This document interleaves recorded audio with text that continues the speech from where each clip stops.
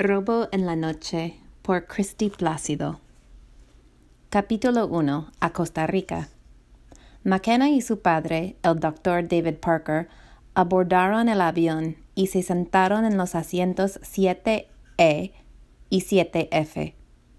McKenna se sentó en el asiento 7F y miró por la ventana del avión. No miró a su papá.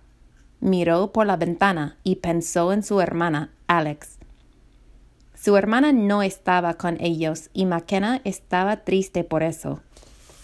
Su padre se sentó en el asiento 7E y una mujer vieja se sentó en el asiento 7D. McKenna continuó mirando por la ventana y pensó en su hermana y en su madre. Su padre no habló.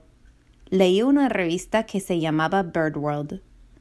No leía revistas normales como Reader's Digest o Sports Illustrated. Leía revistas muy diferentes.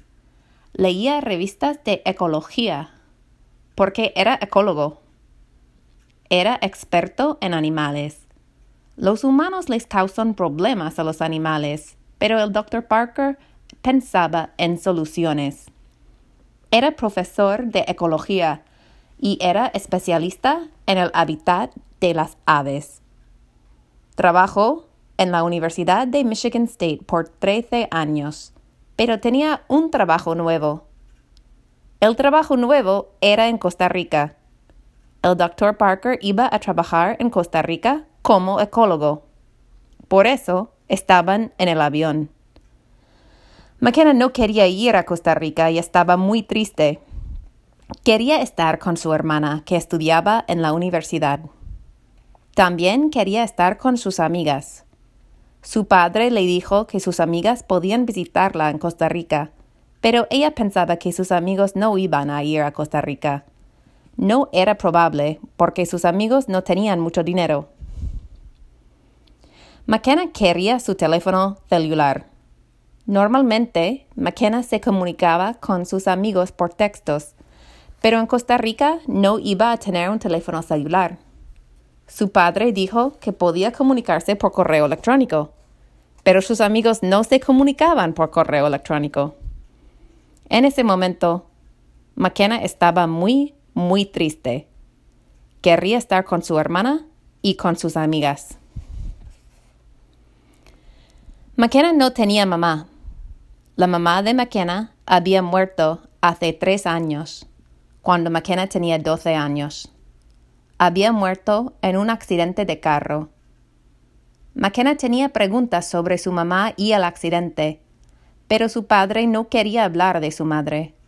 No le gustaba hablar de su esposa y no le gustaba hablar del romance en general. La hermana de McKenna, que se llamaba Alex, decía que su papá necesitaba romance, necesitaba una mujer. Él solo tenía 44 años. Era viejo, pero no muy viejo. McKenna no pensaba que era una buena idea. Su papá trabajaba mucho y no tenía mucho tiempo para el romance. La situación estaba muy mal porque McKenna no tenía su caballo Bender. McKenna no tenía otros animales aparte de su caballo. Bender era un amigo. Cuando McKenna hablaba, Bender escuchaba. Bender era el caballo de su mamá y por eso era muy especial. Su mamá lo llamó Bender porque su película favorita se llamaba The Breakfast Club.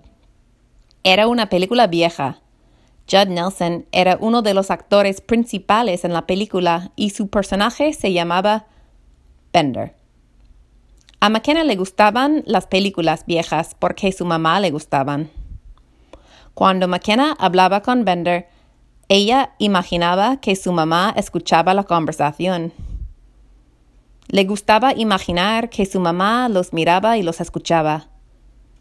En ese momento, McKenna miró por la ventana y pensó en todo. Pensó en su mamá, su hermana, sus amigas y su caballo. McKenna no hablaba, solo pensaba. En el silencio, su padre le preguntó, «¿Qué tal, mija?» No sé, papá. No quiero ir a Costa Rica. No tengo amigos en Costa Rica. ¿Por qué tenemos que ir? Mija, es una buena oportunidad para mí profesionalmente y para ti también. Vas a hablar español y tú vas a tener muchos amigos cuando vayas a la escuela en septiembre. McKenna no le respondió. Solo miró por la ventana otra vez. Se sentó en silencio y pensó, estoy completamente sola.